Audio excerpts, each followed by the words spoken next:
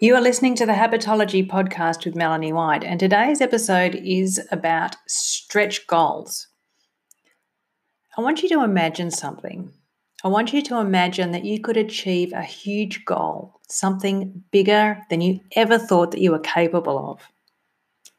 How much self-belief would you have if you could do that? What else would be possible as a result of you having that self-belief? And how sweet would it be to overcome your fears and your overwhelm, your insecurities, so that you could bask in the glow of that achievement? It would be amazing. I can tell you right now that many more doors would open for you and the world would have many more possibilities because you'd taken a leap of faith and you'd grown as a person along the way. Would it be an easy process to get there? Probably not. In fact, it would be more like a baptism of fire, a situation where you must immediately cope with difficulties and obstacles. But you would be a stronger and better person for it, more confident, more accomplished, and ready to tackle the next thing. Welcome to Stretch Goals, the topic of today's episode, and this is guaranteed to supercharge your business and your life. Let's start with a definition. What exactly is a stretch goal? Well, according to the Harvard Business Review, a stretch goal is a blend of extreme difficulty and extreme novelty. Now, let's talk about what those two things mean. Extreme difficulty means going beyond your current capacity and performance. So for you, this could mean going all out to lose 15 kilos, or it could be that you're going to hold a big marketing event to attract 100 people to your business. Or it could be just saving an extra $300 this month, something that you don't think is that easy, that feels difficult for you, on your terms, in your own way of defining that. And the second part is extreme novelty, and this is about being creative. It's about working differently and following new paths or approaches that you might not have considered or tried before, probably because you didn't have to in that comfort zone of yours. So for you, this could mean trying a totally new exercising approach or making a complete change in your business model or taking the risk of putting yourself out there with something that you've never done before, like videos on social media or hosting a live event where you are expecting more than 50 or 100 people. So why would you set a stretch goal? It sounds difficult. It sounds hard. It sounds a bit crazy and a bit scary. It sounds like a risk. Yes, yes, yes, and yes. It is definitely all of those things. But the results that you get from a stretch goal are totally worth it. You're going to get more courage. You're going to have a renewed sense of determination. You're going to be more agile. You'll be better able to manage risks. You'll be better at persevering, and you will have so much more self-belief. So in summary, a stretch goal is a really, really hard goal that pushes you outside of your comfort zone so that you can truly discover what you're capable of.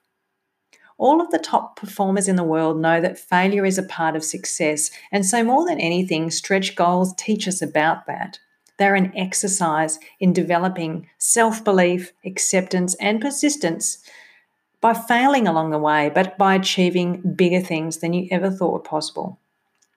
Now, I'd like to give you my own crazy example of a stretch goal. Do not try this at home. In 1997, my then boyfriend, an avid motorbike rider, suggested that we should do a trip across Australia together from Perth in Western Australia to Cairns, Queensland, through the middle of the country on dirt and sealed and unsealed desert highways. That's 10,000 kilometres, let me just say. It seemed like a great idea, but I'd never ridden a motorbike before in my life. He grew up on motorbikes and I had no idea. So for me, this was going to be a monumental stretch goal that would inevitably shape my beliefs, my attitudes, and the course of my life going forward. And I'll talk more about that after I tell you this story. At that time, it was a bit of a big ask. I'd always been quite a timid person and lacking in confidence. So I really had to take stock and think seriously, could I actually do this? Do I have the resources in me to be able to take on such a big, crazy goal? I had to think about the time it was going to take me to learn to ride a bike in the first place and what it would cost to buy a motorbike and the lessons and to get my license and to get all the riding gear that I would need for such a trip. And then there was the whole rest of the trip that we'd need to plan, like where the fuel stops were going to be in the desert and how to modify the motorbikes so that we could carry enough fuel between the fuel stops, how physically strong I'd need to be to ride that 10,000 kilometre trip and to endure the harsh conditions of the Australian desert. We also had to think about safety check-ins, sleeping arrangements, dried food and water given the limited carrying capacity on our two motorbikes. And I figured after a lot of reflection that between us we had what it took to do this trip and to plan it really well. So I said, okay, I'm in, let's do it. And so we developed and rolled out our travel plan over the next 12 months. Actually, that was 1996. We started that planning because we left in June 97. As the trip approached, I was getting a bit nervous, and in the weeks leading up to it, people started telling me I was crazy. One of my uni friends, Chad, if you're listening, thanks, you laughed at me and told me it was ridiculous and that I'd never do it. And people said, you'll never do that, or you'll kill yourself, or who do you think you are? And my boyfriend's mother said, how do you think you can physically manage this? You'll never be able to do this. What are you thinking? I didn't dare to tell my parents that I was going because they would have had a heart attack. They would have been horrified. And I think the only supportive people around me, apart from my boyfriend at the time, were my two sisters. And I told them I was going and they both said, not much. They said, just be safe. Wow. Thank you, sisters. That really helped me. You two were the only ones that supported me, I think, in that whole thing. I mean, after all, I was 26 years old. I was about to ride my own small off-road motorbike, a Yamaha XT250, across the Australian desert with no off-road experience and only 3 months of lessons, license and riding time. And I was a director of a company by then, so I had business responsibilities. I needed to take a big stretch of time away from that business. But I forged on. I created a 6-week gym training program for myself to build up some strength and some muscle and some endurance for that long haul ahead. And I managed to add 2 kilos of muscle to my skinny little frame, which was great. I felt strong and physically and mentally ready. Despite all of the naysayers, I felt really good. And then a week before we left, I got the flu. I was bedridden. I was so sick. I had this chesty, green, phlegmy cough. I wasn't sleeping. I was hacking up my lungs every night. I was so sick. I had barely any energy and I'd lost all of the gains that I'd made in the gym. So we ended up delaying our departure by a week. But in the end, we'd booked 6 weeks off work and we had a farewell party and we went anyway. We just left a little bit later than planned and we got on with it. So the first 2 days were fine. We left Perth and went to Merredin, and it rained solidly around the trip from Merredin to Kalgoorlie to Laverton, and we holed up in Laverton for a day and a night to wait for the rain to pass. But we realised it wasn't going to let up, so we thought, well, let's hit the dirt highway now and get ahead of that rain front. And that meant, for me, riding a bike with 3 months of experience under my belt, heading into slippery mud holes, slimy, sliding, muddy roads, rocky hills, deep sand riverbeds, and, of course, coping with any cows, camels, kangaroos, wild horses, or other wildlife that might be sprinting across the road. It was pretty scary. It was very scary. And there was not a soul in sight for most of that trip. Few people travelled the Great Central Road in Australia, the Plenty Highway, the Sandover Highway, all of those other little laneways that we travelled on.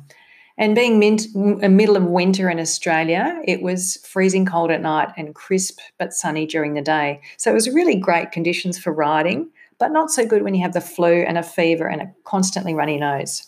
In fact, we wore balaclavas for that trip under our helmets while we were riding to keep warm because the wind was so icy. But my balaclava was stuck to my top lip with snot because I had a runny nose. It was pretty rotten.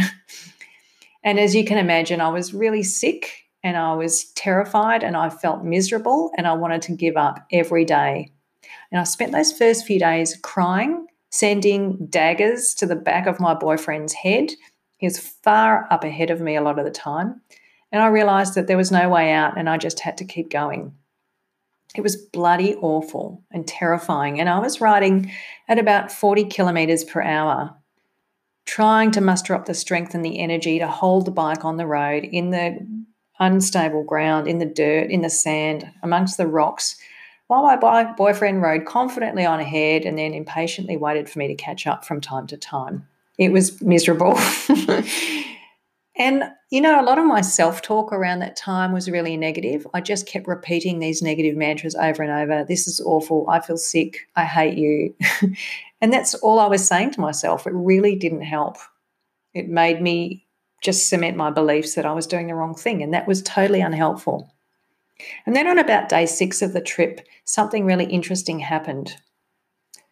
We were riding through this stretch of desert near Peagull Caves in Western Australia. You can look that up on the map. Peagull Caves. Really interesting little spot. And up ahead on the dirt road, I could see this shape. And I thought, what is that on the road? It looks like somebody or a cow. What is it? And as we got closer, I realised it was this Italian guy, and he was riding a little tiny Vespa, and he had a small suitcase and, of all things, a hat box stacked up on the back of his bike, like this tower of stuff strapped on. And he was smoking a cigar, grinning his head off and pottering along on his Vespa at 30 kilometres an hour. Oh my God, how amazing. I passed this guy and I waved at him.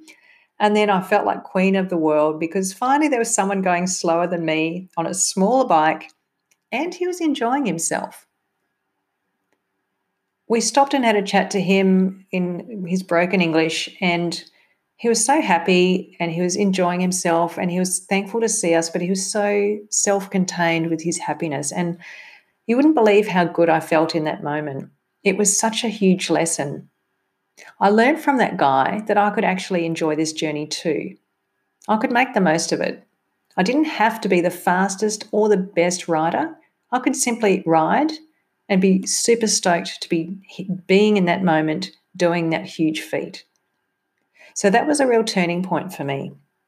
And I started to gain more confidence in my riding. And although I was still going to be sick with the flu for another 6 weeks, I really was making progress and I felt like I was accomplishing something. I started to feel way better about my skills and competence on the bike. And then after a couple of nights stopover at Ayers Rock and Alice Springs, we hit the dirt road again. So we'd had dirt and then we went back to this bit of sealed road and then back onto the dirt. And that was the baptism of fire. It was one of the most rugged tracks in the Northern Territory desert called the Cattlewater Pass. Please go to your map and look up Arltunga, Arltunga, on a map. That's the loneliest pub in Australia. It's in the middle of nowhere and it's the furthest town from the ocean. And there was a guy there who was desperate for company and desperate to tell us the history of that town. And it was from there that we launched off into the Cattlewater Pass, which my boyfriend had convinced me was a 60-kilometre shortcut. But sorry, Rob, it was not a shortcut.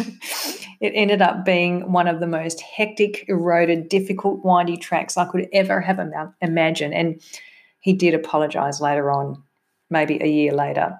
He apologised for taking me down that road. And the upshot of it is that that was a hell track, and I nearly ended up falling off my bike and collapsing in exhaustion. I was drenched with sweat and I was feeling so defeated at what was a physically demanding and mentally challenging section of road. And I was in the middle of Australia and all I could do was to keep riding. No one was going to save me. I had no way out except to ride my way out. We ended that stretch at the Urandangi Roadhouse in outback Queensland, and all I could see ahead was a dusty road with rocks and big bull dust holes that could easily cause an accident.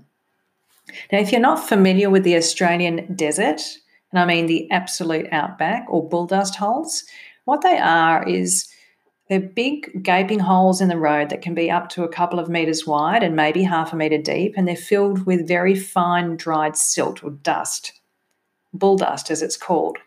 So when you look at them ahead on the road, they just look like a normal piece of road. But when you get really close, or more specifically, when you ride a motorbike through them at 70 k's an hour, your front wheel is going to plunge in and you're going to go flying over the front because you can't actually see them. They have this fine layer of dust in them, which makes them invisible. And that's obviously not what you want to do in the remote central desert of Australia. So understandably, I was pretty terrified about what was ahead. And when we got to the Urandangi pub and we went in for a meal, which ended up being a microwave cheeseburger, as I recall, I asked every person at the pub, both of them, what the conditions ahead were like. And the first guy I spoke to said, oh, it's a great road. You could drive a regular two-wheel drive car on that and you'd be fine. Oh, what a relief. I felt so relieved hearing that. And the guy next to him piped up and said, actually, it's the worst road I've ever seen, and it's full of bull dust holes, and you're at high risk of a serious crash. It's totally not safe for you to drive on that road. And it was at that point that I realised that nobody could tell me what the future held. Nobody could predict what the road ahead was going to be like. Everyone had their own opinion, and no one could guarantee me that I would be safe. I just had to get on that road and ride it. I had to make my own decisions about how I was going to tackle it. And I had to think about how I was going to talk to myself about that journey.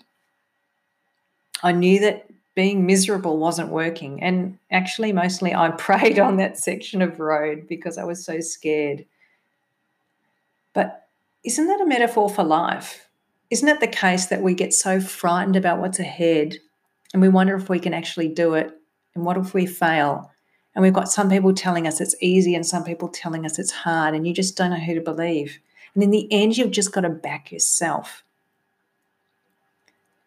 The trip got way easier for me from then on. We made it to Cairns. We stayed a few weeks with my girlfriend, and by the time it came to do the journey home, I was a confident and competent rider, and I was riding at 80 kilometres an hour off-road, and I was able to handle all the different sorts of terrain with confidence. I could handle anything that the road threw at me, and we went a slightly different route on the way home, so it was an unfamiliar road, but I totally nailed it.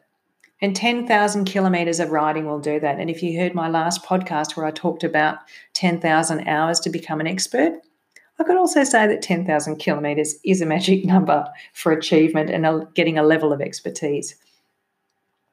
So let's talk about what stretch goals create.